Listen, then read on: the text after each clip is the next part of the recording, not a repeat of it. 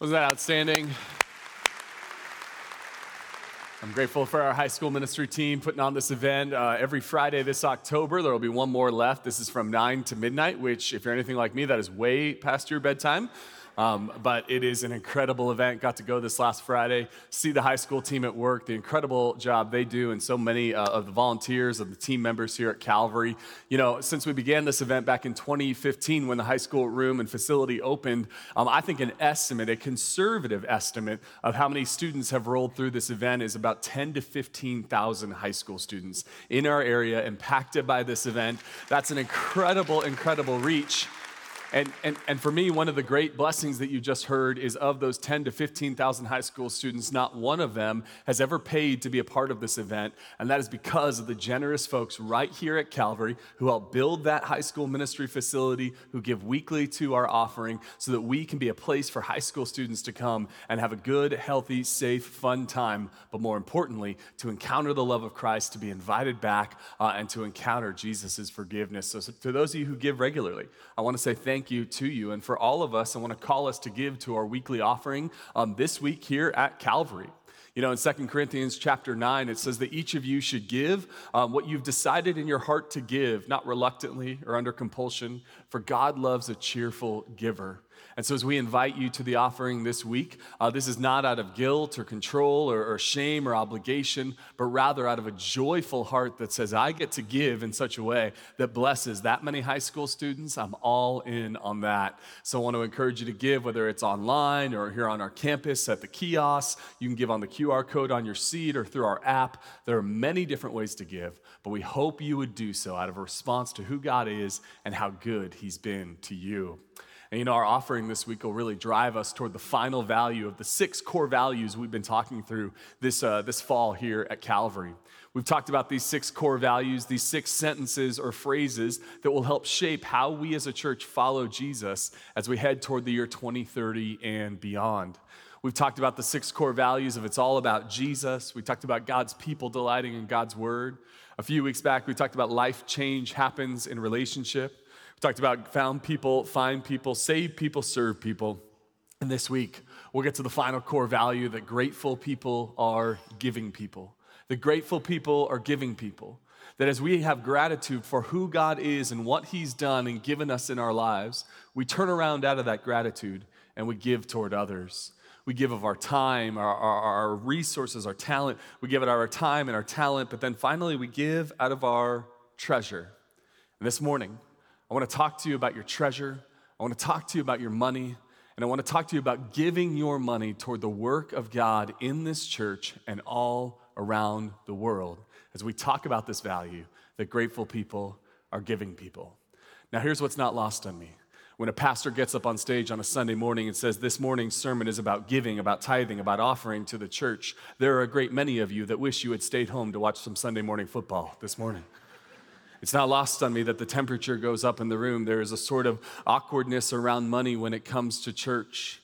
And yet here's what we're convinced of as a leadership here at Calvary. That we talk about money because for Jesus, money was not some side issue. It was not some afterthought. It was not some sort of optional thing when it came to following Him.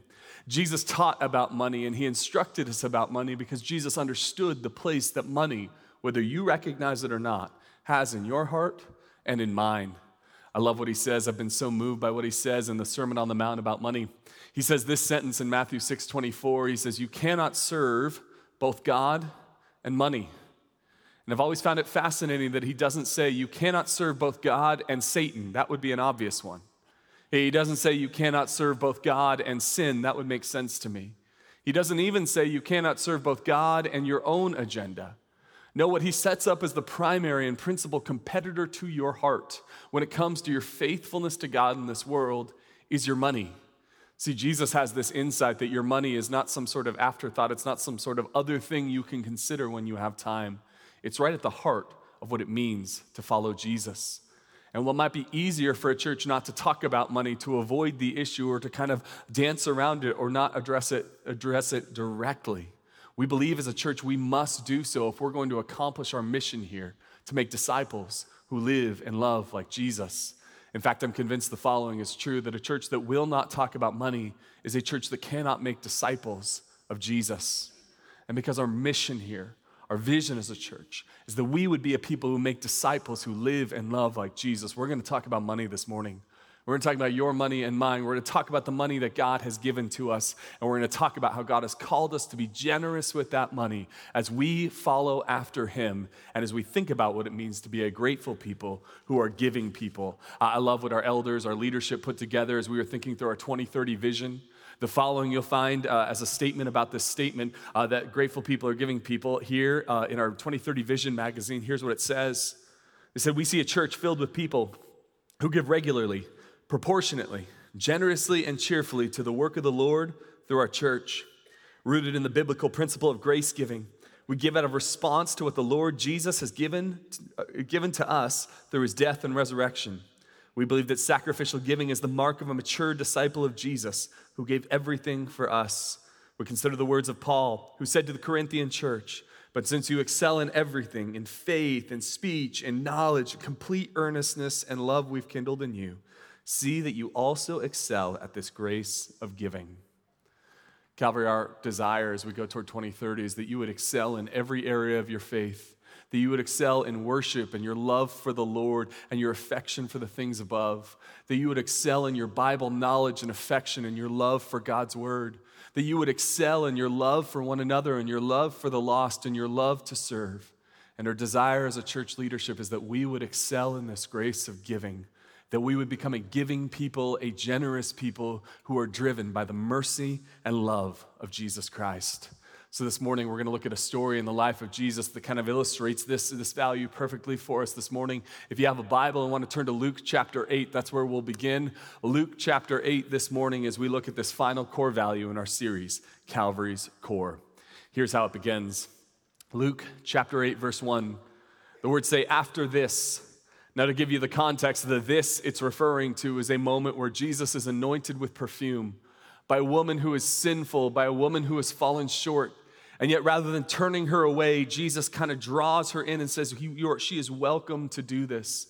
It's this beautiful and wonderful moment of generosity for this woman. And then here in Luke 8:1, it says this, after this, Jesus traveled about from one town and village to another, proclaiming the good news of the kingdom of God. So here's the ministry of Jesus for you in a nutshell. The ministry of Jesus is a teaching ministry. Jesus comes in this world to teach and to proclaim the kingdom of God. He goes from town to town and village to village and city to city, proclaiming the kingdom of God. His miracles and his healings are meant to attest to his teaching and the validity of its truth. And the principal message of Jesus' teaching ministry, you'll see here on the screen, it is that he is proclaiming the good news of the kingdom of God. And here's the good news of the kingdom of God. The good news of the kingdom is that the king has come to rescue and rule his people. The king has come to rescue and rule his people. This is the good news that Jesus came to proclaim. He's come to rescue us. And we need to make it abundantly clear that he has come to rescue us from one thing and one thing alone, and that is the consequences of our sin. That the great story of the scriptures is that God creates us, he delights in us, he calls us his own, and yet we look at God and say, forget you, God, I'm going to go do my own thing with my life. We turn our back on God, we rebel against him, and we go in our own direction. And Jesus comes into the world to rescue us from the consequences of our sin, the separation from God that entails. The whole story of Jesus is that he came into the world to die on the cross, rise from the dead for our salvation, that we might be reconciled to God, forgiven, and made a child of God forevermore. Jesus comes into the world to rescue us from our sins. Before we loved him, before we wanted him, God sends Jesus after us. But the good news of the kingdom is also that Jesus the King comes to rule his people. And it's good news that Jesus wants to rule you. It's good news that Jesus is in charge of your life. And you know why it's good news that Jesus is in charge of your life? Because Jesus created your life. He designed your life. It's like saying that the artist knows, it's good news that the artist has something to say because they know about the painting. The engineer knows something about the machine. The architect knows something about the building. And the creator God knows something about the creation and the life we're called to live. It's good news that Jesus has something to say about your life, how you think, how you talk, how you act, and how you use the money that he has given you. It is good news that Jesus tells us how to live because Jesus is the one who created and designed us in the first place. See, we want to begin here this morning with this message of the good news of the kingdom of God. Because I'm convinced of this, and when we talk about giving and generosity this morning, giving begins with grasping the good news of Jesus. If we want to give in the way Jesus has called us to give, it begins with grasping this good news. See, far too many people, maybe even some of us here this morning, think that we have sinned and fallen short of God's glory. And the way we earn our way back is through good works. And so that maybe if I give a little more to the church, God will forgive me. Maybe if I write a big enough check, my sins will be cleared. And I'm here to tell you this morning, there is no check big enough that you could write that God would clear your sins. The only one powerful enough to write that check is Jesus. He wrote it on the cross, and in his resurrection, that check cashed. You are saved and rescued, not on anything you've done, but on Christ and Christ alone. Our giving is rooted in that reality. God forgives, God loves, God sees you. You do not give to earn God's love. You give out of response to the love of God that is already upon you and cannot be taken off of you. That is what we root our giving in here at Calvary. We root it in the overwhelming love of God in Christ. It goes on this way in verse 1. It says the 12 were with him. That's Jesus and his 12 disciples, the 12 men who followed after him. It says, and some women who had been cured of evil spirits and diseases. Mary, called Magdalene, from whom 7 demons had come out. Joanna, the wife of Chuza, the manager of Herod's household. Susanna, and many others. So you'll notice 2 groups here with Jesus. You have the 12 men, these disciples following him. And then you've got a group of women. We see 3 named here. We see Mary and Joanna and Susanna. And then it says many other women. Now, we don't know much about these women, but what we do know is what we're told here in this text. You'll see it underlined on the screen. What we see here is that these were women who were cured of diseases or of evil spirits that were inside of them. Like, in other words, these were women who decided to follow Jesus because they had encountered the powerful, transforming, healing work of God through Christ. This is why they decided to follow Jesus. It's not that they were intellectually talked into believing Jesus was the Son of God. It's not that someone presented the Kalam cosmological argument to them, and because of that, they decided to become Christians. It's because they had no hope. There was no one who could cure their disease, no one who could lift the evil spirit off of them. And then Jesus came along and changed everything. And because of the presence and the mercy and the kindness and the grace of God through Jesus Christ, their whole life was changed. And because of that, they followed after Jesus. You got to imagine them telling their story. I was stuck, no one could help me, but Jesus could. I was sick, no one could make me feel better, but Jesus did. The spiritual warfare I was going through was overwhelming, but Jesus was the only one who could heal me. They wouldn't have sung this song, but it wasn't there yet. But you could almost imagine them singing a song very similar to this hymn you've sung many times. Amazing grace, how sweet the sound that saved a wretch like me. I once was lost, but now I'm found, was blind, but now I see. Can you hear that spirit in this hymn too? That I was a mess, I had nothing, I was far from God, I had fallen short, I was not doing it on my own, but God came and he rescued me. God came and he made things right. God came and he forgave my sin. See, this hymn, along with the lifestyle these women are leading, is rooted in gratitude. It's a gratitude hymn for who God is and what he's done on our behalf. And what we need to do is follow the example of these women. We need to learn from and be instructed from the life of these women. Because what's true of these women was true for us. Like, I need us to know this morning that all true spiritual growth is rooted in gratitude. It's rooted in gratitude. That every part of your spiritual life will only grow if it is rooted and built upon a grateful heart. So, for example, you could come in on a Sunday morning at 11 a.m. and you could be the loudest singer in the room. Your hands could be in the air, you could be belting out all the songs, but if you're singing just to impress everyone around you and not because you're grateful for who God is, you might be singing, but you're not growing in worship. You could be the person who prays more than anyone else in this church. You spend hours and hours in your week on your face before God, but if you think you can pray in such a way that controls and manipulates God by your many words, you might be saying things, but you're not growing in prayer. See, growth spiritually is rooted in gratitude. It is rooted in a response and a recognition to what God has already done. And the same goes for our giving here at Calvary. Again, our interest isn't who can write the biggest check and who can be the biggest giver and who can do this as if you're going to impress God or impress everyone else or impress the church. No, the goal is that we give and grow in this grace of giving out of a response, a gratitude for what God has already done. That's why here at Calvary we teach something called grace giving. Grace giving is this: we don't give out of obligation or rules, but out of a response to the grace of God. We look to the cross, we look to what Jesus has done, we look to all that God has given us in this life, and we turn around out of gratitude and we give to others. That's grace giving. Now, often in the Bible and in other teachings, you'll hear the tithe be brought up. The tithe, that word tithe in the Bible literally just means tenth.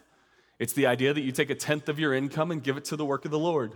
If you make $30,000 a year, you give $3,000. If you make $100,000, you give 10. That's what the tithe is. We see it in the Old Testament. We see Jesus affirm it in the Sermon on the Mount in the New Testament. And while the tithe is this wonderful thing here at Calvary, we want to teach that in the New Testament, the principal driver of our giving is not a rule, it's not a percentage, it's not an obligation we have to hit. It is a response to the grace and the mercy of God. Giving 10% is a wonderful thing. I think that's a wonderful thing to help you grow into giving. But it is not the goal, it is not the aim. The aim is a generous heart that is cultivated out of gratitude for who God is and what He's done. I love the way Pastor Sean puts it. From time to time, he'll come up on the stage with a bicycle and he'll have training wheels on it, and he'll ride the bicycle with the training wheels. And he says the tithe is like the training wheels to our giving.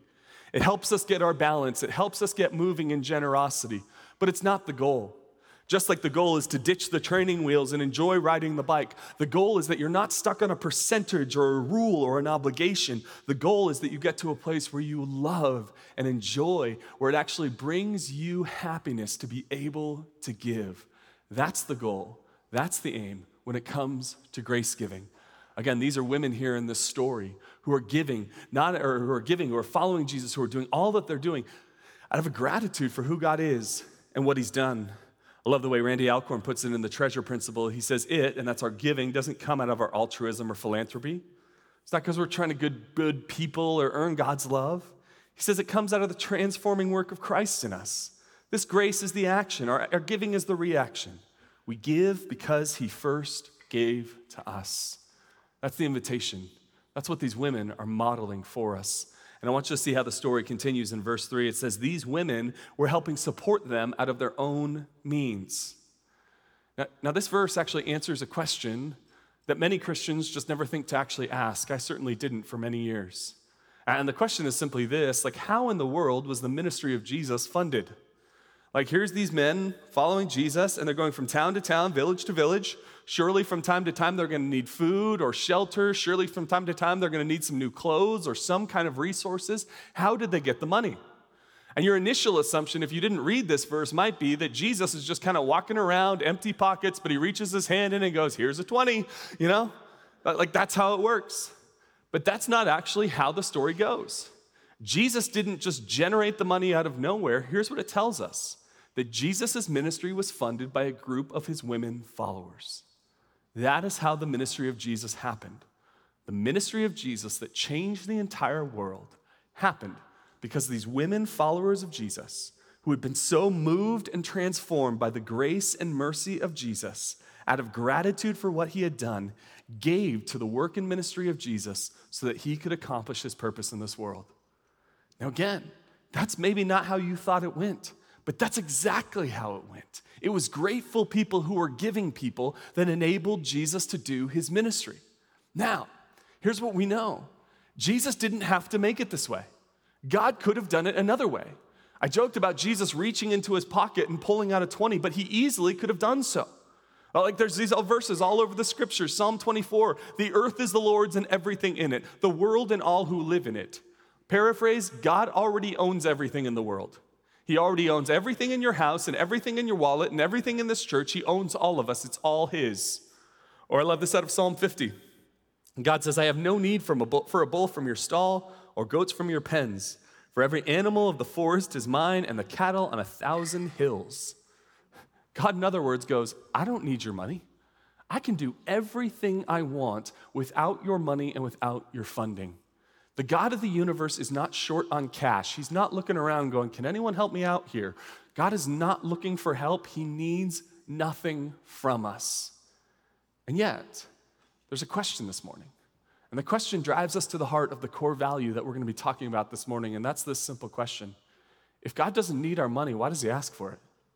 If God can accomplish everything he wants to do in this world without a dime from you and me or anyone else, why does he ask for it? And again, I think the answer to this question I want to share with you is going to help us understand the heart of this core value here at Calvary and what God is trying to do through us as he shapes us in our discipleship to be more like Jesus. Why does God ask for our money if he doesn't need us? I think the answer is this, that God asks for our money to grow our maturity. God asks for our money to grow our maturity. In other words, God's greatest goal is not to fundraise because he doesn't need our money.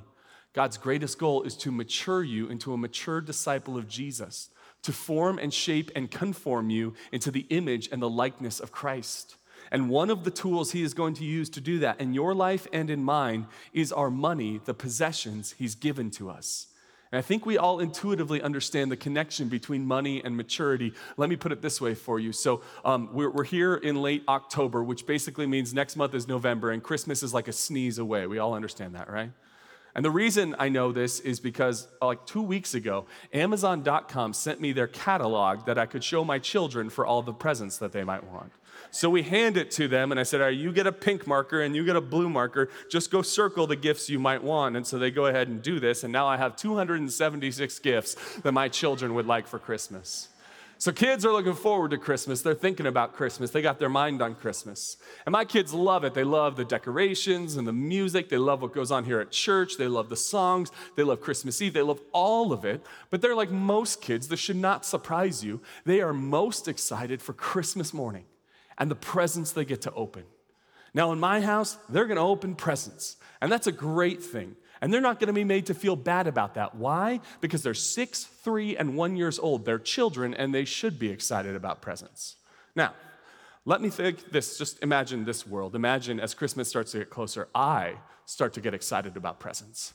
And I start to tell you, I'm so excited for Christmas morning. Can't wait to see what everyone got me. We're getting through the Christmas season. Everyone says, you looking forward to it? I say, yeah, I just can't wait to see what's under the tree for me. I'm so excited about this. It's Christmas morning. It's the moment. We let the kids come downstairs and they go, presents, and they run toward the tree. And I go, wait, me first. And I check my 6-year-old into the wall and I run and I say, stay away, kids. I got to open mine first. Now, I told you for my 6, 3, and 1-year-old child, it is totally appropriate for them to be most excited about presents. For a 35-year-old dad of 3 children, it is probably, like you don't even have to be told this. You know that something would be off. You couldn't even necessarily put it into words, but if you saw a 35-year-old dad of 3 children hip-checking his children into the wall in order to open presents first, you would say, I don't know what went wrong, and I don't know what else is going on there, but somewhere that man failed to mature. Because you and I understand intuitively that something about money, something about possessions, when we become more interested in giving than what we get. As a 35-year-old man, a dad of 3 kids, I should be more interested in what I'm giving on Christmas morning than what I'm getting. And we all understand that that is connected to maturity. See, God is going to use our money as a tool to grow us up in Christ, to grow us up, to mature us, to make us more like Jesus. Why does God ask for our money if he doesn't need it? Because God uses our money to grow our maturity. And this morning, what I want to give you is one verse for us to consider together this morning as we think about the mature givers, the mature disciples that God is calling us to be. This verse is the one I shared earlier in the service as I called for offering, but I want to share it with you and give you some reflections on it this morning. 2 Corinthians chapter 9, verse 7, here's what it says. Each of you should give what you've decided in your heart to give, not reluctantly or under compulsion, for God loves a cheerful giver. Now, I'm going to make a number of observations here, but the first observation I want to make here are the first words on the screen that are underlined here. It's this, that each of you should give. Each of you should give. Now, if you're here this morning and you're not a Christian, or you're just kind of exploring church, you're not sure what to make of God, maybe you're just kind of re-exploring this after a long time, but you don't consider yourself a follower of Jesus, I want you to know you're off the hook on this one. I really mean that. This is written toward a Christian people and a Christian church, and so if that's you, our biggest interest is not that you would give money to anything, it's that you would figure out what you believe about Jesus, the Son of God. That is our ultimate interest for you if you are checking this out, if you're not a Christian this morning. But if you are a Christian, If you call yourself a follower of Jesus, you've been baptized in the name of the Father and the Son and the Holy Spirit, and you're following after him, this is a command to you. Not that each of you should consider giving, or each of you might think about giving, or that giving would be a nice ideal, but that each of you should give. That this is something each and every one of us are called and commanded by the Lord God to do. That just as the Lord calls us to pray, just as the Lord calls us to consider his word, to serve one another, to share the gospel, just as the Lord considers us or calls us to walk in holiness, he says each of you should give. And this morning I want to talk about the 4 ways that each of us should give. 4 ways each of us are called to give. Number 1, we're called to give regularly, not randomly. Regularly, not randomly. I think for far too many Christians, we kind of give randomly. And so it kind of means like if you're at church and you happen to have a few bucks, you throw it in. Or it's toward the end of the month and you think you're going to make it on everything else, so you kind of give the leftovers to God. Rather than your first and your best, you give him the last and the leftovers. Or some Christians give what we would maybe affectionately or not so affectionately call like the Christian church tip. And so what happens is you come into a church service and you hear the worship set up front with the choir, and it was so wonderful. So you're like, I'll throw a little more in this week. But then my sermon is kind of below par, and so you're like, I'm going to withhold a little this week. It's kind of tipping based on service. How did it go this week? Was it really good? Was it really bad? And so you'll give a little bit. But here's how we're called to give. We're called to give regularly, not randomly. We're not called to give based on how we feel or what we happen to think in a moment or how we assess a church service. We're called to give regularly. I love what Paul says in the same Corinthian church. He says this in 1 Corinthians 16. He says, on the first day of the week, each of you should set aside a sum of money in keeping with your income. On the first day of the week, like in other words, when you get paid, the first day of the week, the first day of the month, the first day of the year, you have a plan. You set it aside. It's you looking at your budget, or if you're married, you looking with your spouse at your budget and deciding this is what we're going to give. And we as Christians can have arguments about how much we're supposed to give or not. My biggest concern, though, is that you're intentional about it and that you're doing it on purpose. See, for many Christians, if I ask, how much are you trying to give away in 2023, there's not a really good answer because there wasn't a plan. It's kind of random. It's kind of all over the place. But what we're called to do is to be intentional about our giving. We're called to specifically put steps into place in our budget. Here on the first day of the week, I'm going to set aside this amount because I'm going to give my first and best to the Lord. Because here's what I've learned, and you know this is true as well. We do not drift into generosity. We do not drift into it. No one accidentally wakes up one day and goes, wow, I have given away so much money. That never happens. It is always something we have to intentionally do. Imagine this. Imagine you're here at your home in the Conejo Valley and you decide you're going to drive down to Los Angeles International Airport. So you get in your car and you're driving down the 101 freeway, and then you go through the worst place on earth, which is the 101-405 interchange, and you roll through 101-405. You're in the far left lane. You're chatting with your family. Everything's going well, and then you realize suddenly, when you're on the 405, that you need to get 6 lanes over to exit for the airport. Now, here's what we all know. When you need to get 6 lanes over on the 405, that is not a casual moment. At least 2 things will happen. The first is if you're listening to music, podcast, audiobook, you will turn that off so you can focus. You will tell everyone in the car to be absolutely silent.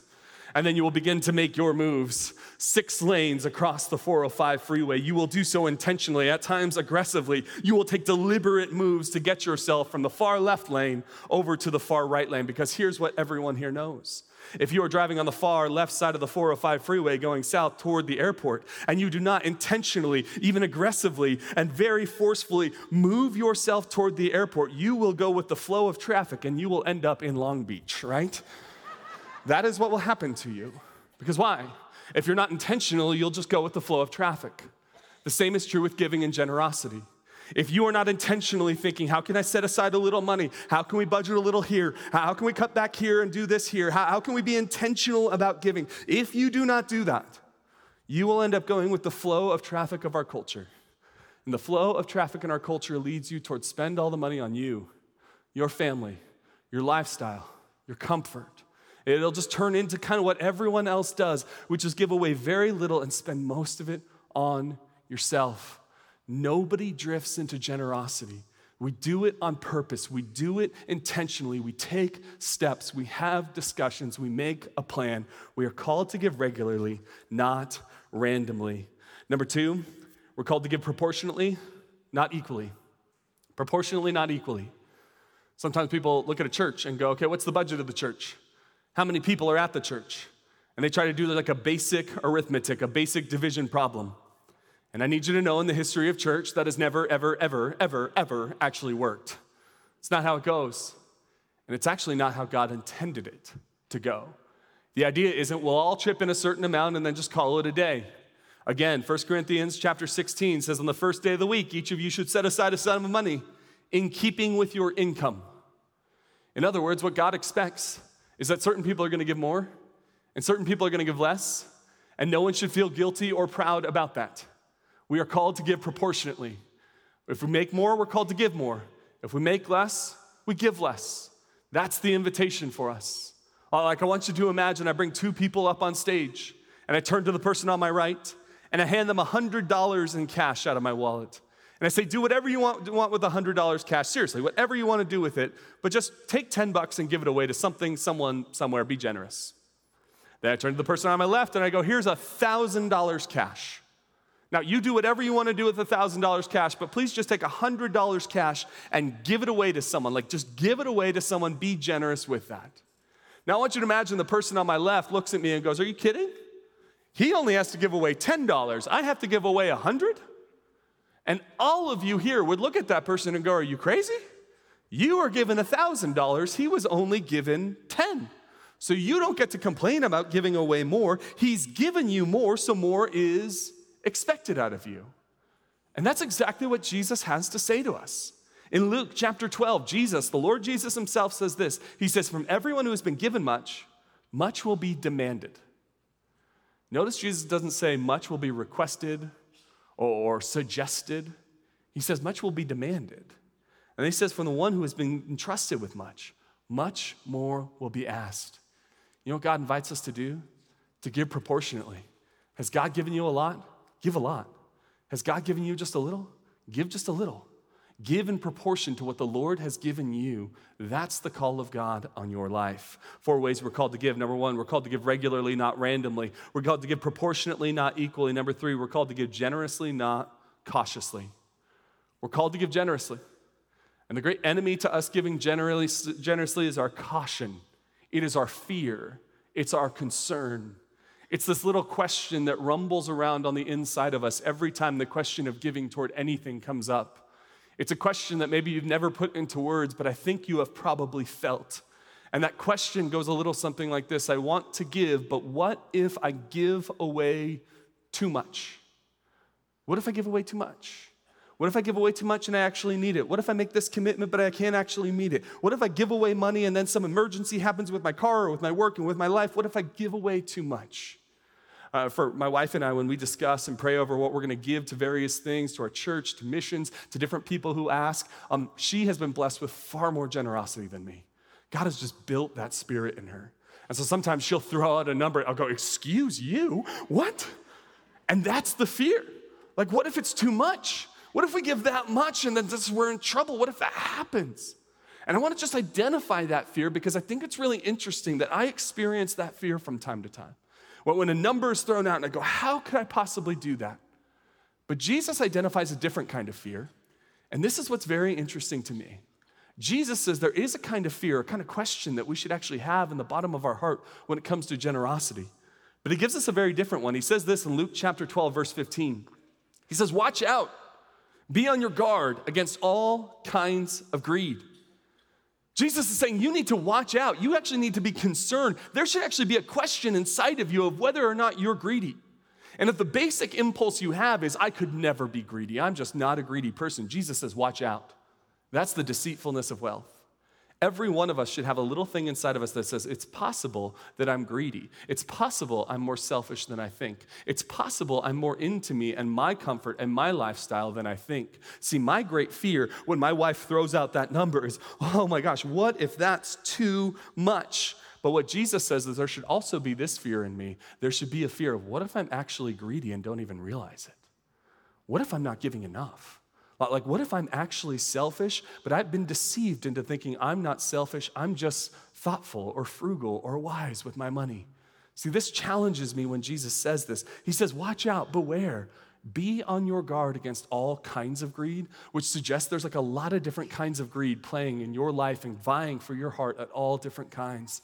And my invitation for all of us is the words of Jesus, to watch out and to be aware of this as we give generously.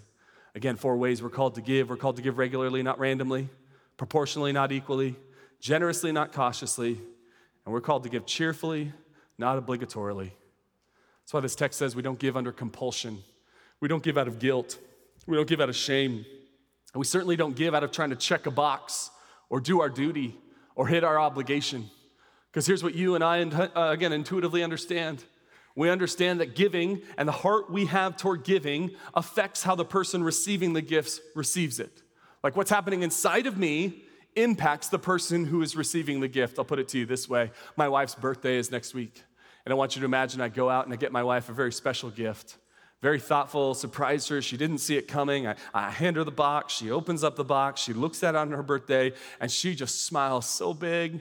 And she looks at me and says, I can't believe you got this for me. Thank you so much. This is the most thoughtful gift. I love it. And I want you to imagine my response to her is, oh, I'm so glad you love it. It makes me so happy to see you happy. Now, there is not a single person in this room who thinks my wife would look back at me saying that and go, you are so selfish. This is all about your happiness, huh? Oh, you're happy that I'm happy. So this was really about you being happy. No wife would respond in that way, right? Because my happiness doesn't rob from it. It adds to it. The fact that I'm delighted to give her this gift actually makes the gift more special to her. Because imagine the opposite reaction. Same gift, I hand it to her, she opens it up. Oh, Brian, it's so wonderful. Thank you for getting this. I'm so happy. And my response to her being happy is to put up my hand and to say no more. It was my obligation as a husband, and I am only doing my duty. Now, you're feeling for me right now because here's what you know. That my indifference toward this gift, I'm just doing my duty, meeting my obligation, does not make her feel more loved. It makes her feel less loved. My enthusiasm toward the gift does not take away from the gift, it adds to it. And my indifference toward the gift does not add to the gift, it takes away from it. The same is true with our giving. There is a way of giving to the Lord where we check the box and we did the thing, and yes, Lord, I did it. And there is a heartless sort of indifference toward giving. And here's what it does. This does not honor the Lord. God loves a cheerful giver. Oh, let me bring you back to that verse, 2 Corinthians 9:7. It says, each of you should give in your heart what you've decided, not under compulsion or reluctantly, for God loves a cheerful giver. See, what we're most interested in here is what God loves, what God wants, what blesses God's heart. And what blesses God's heart is not that we would just give out of some obligation or give because we're supposed to or give just to kind of get that gnawing guilt off our back. What God is after is a cheerful giver who loves to give because they love God. So here's the question I've been asking all weekend. And the question I want to ask to everyone in this room, everyone listening online. Last week I asked you a simple question, and the question was around this save people, serve people theme.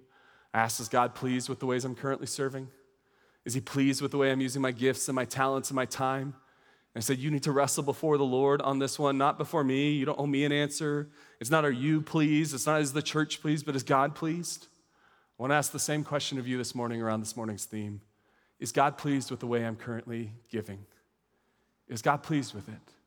Am I giving regularly and proportionately and generously and cheerfully? Does God look upon that and smile? And here's what I know the answer is for so many of you. The answer for many of you is yes. That God looks upon you and your giving, whether it's a lot in your eyes or just a little, and he goes, you know what? This person is giving regularly, cheerfully, proportionately, joyfully, is giving generously, and God smiles upon that. The point of this morning's sermon is not just kind of twist everyone's arm and everyone feels a little bad or anything, nothing like that. If that's you this morning, between you and the Lord, again, it's not between you and me. It's not between anyone around you. It's not just between yourself and how you feel. It's between you and the Lord. And the answer to that question is I feel great. I believe the Lord smiles upon it. I know God is pleased with how I'm giving. I'm walking in faithfulness. Praise God for that, and thank you.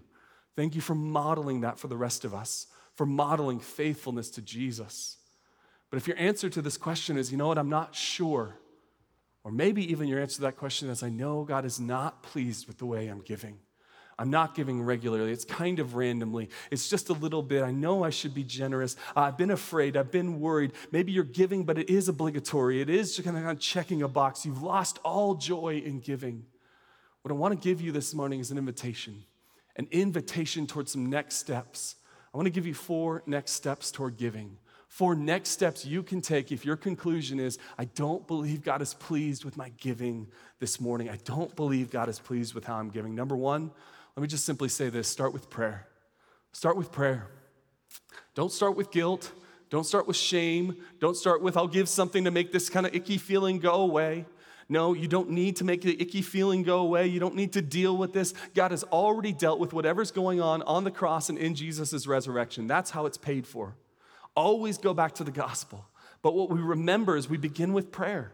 And we simply ask this question before the Lord, what would you have me give?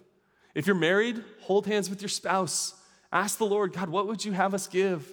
God, would you make us a generous people? Maybe you are giving, but your just heart is kind of callous and cold to it. Lord, would you make me a cheerful giver? Maybe you're giving a little bit and you say, Lord, would you make me a generous giver? Maybe you would just pray, Lord, I just feel all twisted up about giving because of some church hurt in the past or something that's happened. God, would you heal my heart so I can be a giver?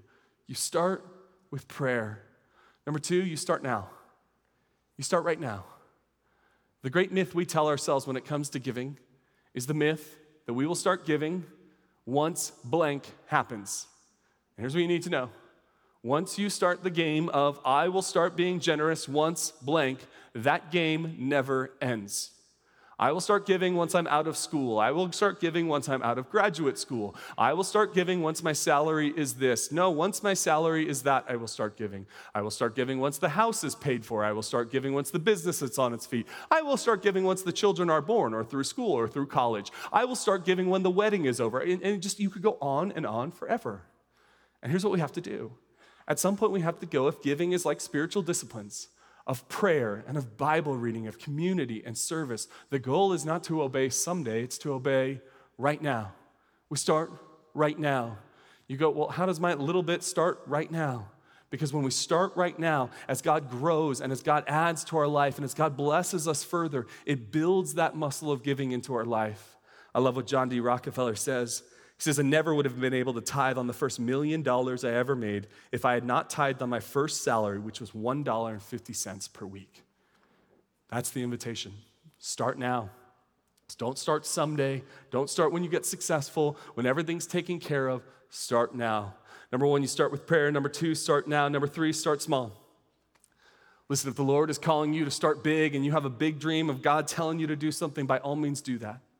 But I want to encourage you, like every other spiritual discipline, it is something that is built over time. It is like a muscle you build, not just a behavior you do. So we start small. Some people get so overwhelmed by giving because they feel like I can never give this massive amount. Start small. I love how Atomic Habits author James Clear puts it. He says, a habit must be established before it's improved. I believe the same is true for our spiritual disciplines. You need to establish giving as a pattern and a practice in your life, even if it's tiny, even if it's small, before you can improve and grow that giving. When I speak to young adults and high school students about this, I give the $1 a week challenge. I say, start giving $1 a week to the church, $52 over the course of the year. You can find $1 a week in quarters in your couch. Like, this is very doable. And I encourage them to do that. And sometimes the response is, well, what's $52 a year really going to do for a church this size? And I go, truthfully, $52 doesn't change this church radically. It does change your heart radically. It changes who you are. Once you start to build the muscle of giving, this muscle of giving in your life, it starts to change you from the inside out. So maybe it's $1 a week or $10 a week or $100 or $1,000 a week. Again, in proportion to your income, whatever it is, you start small and you build that into your life. You build it as a practice. You build it as a habit. You start now. You start small. And number 4 is this. You set a new floor. You set a new floor, which means what was once the amount you could give, the max, becomes your floor, and you build on that for the rest of your life. Because that's the goal. That's the aim. The aim would simply be this, that you make it a goal to give away more money every year for the rest of your life. This is what my wife and I have set out to do. We kind of track each year, okay, how much did we give away this year to all these different things, and we try to give away more money every year for the rest of our life. Now, if 3 years from now there's some big medical event or something goes wrong financially or something goes sideways, okay, we'll start over. But our goal is to become more generous, and I've just never found an argument for not becoming more generous every year for the rest of your life. That's the goal for us. And I hope that becomes a goal for you, that you become more generous, more invested in who God is and what he's doing. Because again, God can accomplish everything he wants to do in this world without us. He doesn't need our money, but he asks for it. And he asks for it because he is trying to grow us into the type of person who is more mature, more like Jesus, conformed into the image and likeness of Christ. Like, I want you to think about it this way. So it was Monday morning, or not Monday morning, one of the mornings this week, and my 3-year-old son, Noah, runs up to me and he says, Daddy, I have a present for you. And he gets all excited and he hands something to me. And what he hands to me is this number right here. You'll see it up here on the screen. And this is a really cool thing to receive from your 3-year-old son. It's an awesome thing to receive, and I loved it. And the moment I got it, I was so excited about it. I was so blessed. I was so encouraged by it. I just loved getting this little painting from him. But I need you to know a few things. Listen, I wasn't like really excited to get this because this is like a $5 million painting right here, okay? It's not, okay? I wasn't really excited to get this because this is incredible brushwork and just brilliant coloring of this. He needs to work on his skills a little bit, all right? I wasn't excited to get this because I was staring at a wall in my house, like, what are we going to do there? And then this came along, and I was like, oh, perfect. I didn't need it. It's not because this is the most valuable thing to me. Why is it that this was valuable to me? It wasn't because it was worth a lot to me, or it wasn't because this is some big thing that's gonna be worth a lot to the world. I didn't need this. I wasn't empty without this, but this was given to me. And the reason this impacts me so deeply is because when I'm given this, I know something's happening in the heart of my son, my 3-year-old son. For everything about 3-year-olds is thinking about me and mine and what I get and what I receive. And in that moment that he's sitting down painting this thing thinking, I'm going to give this to dad as a gift, his heart is starting to mature. And he is becoming the kind of person we are raising him to be. Child of God, that's exactly what God wants to do in your heart. He wants to make you the kind of person who's mature in Christ, who is conformed into the image and likeness of the Son, who becomes more and more like Jesus, who gave everything for us. Why does God want our money? Because he's trying to grow our maturity. And one of the great tools he will use is the resources he put in your hand. We respond out of the grace of God by being a giving and a generous people because we want to become more like Jesus, and this is the invitation for us. So Calvary, grateful people are giving people. May we never forget the gospel, and may we always respond to the grace of God with a wild kind of generosity.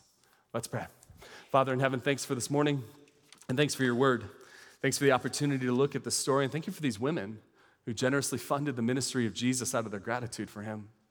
I thank you for the men and women and children and students who give generously at Calvary, where you smile upon them and you are pleased with their giving.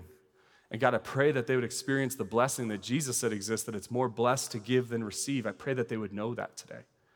And Father, I pray for those who have been listening who feel a sense of guilt or shame or even frustration or defensiveness. God, I pray your Holy Spirit would do away with those things. I pray that there would be no fear, no frustration, no anger, no guilt or shame bubbling up, but rather an opportunity to give. God, may you allow us to wrestle with you in our spirit and with your spirit over how you would have us be a generous people, a giving people. And above all, may we be a church that remembers and returns to the gospel of Jesus. May we be a people who talk about your son's death and resurrection regularly. And may we remember out of gratitude for him how we give to others. And so God, help us to be the most generous church we could possibly be. God, would you bless us, we pray, in our time. We pray this in Christ's name. And all God's people said, amen.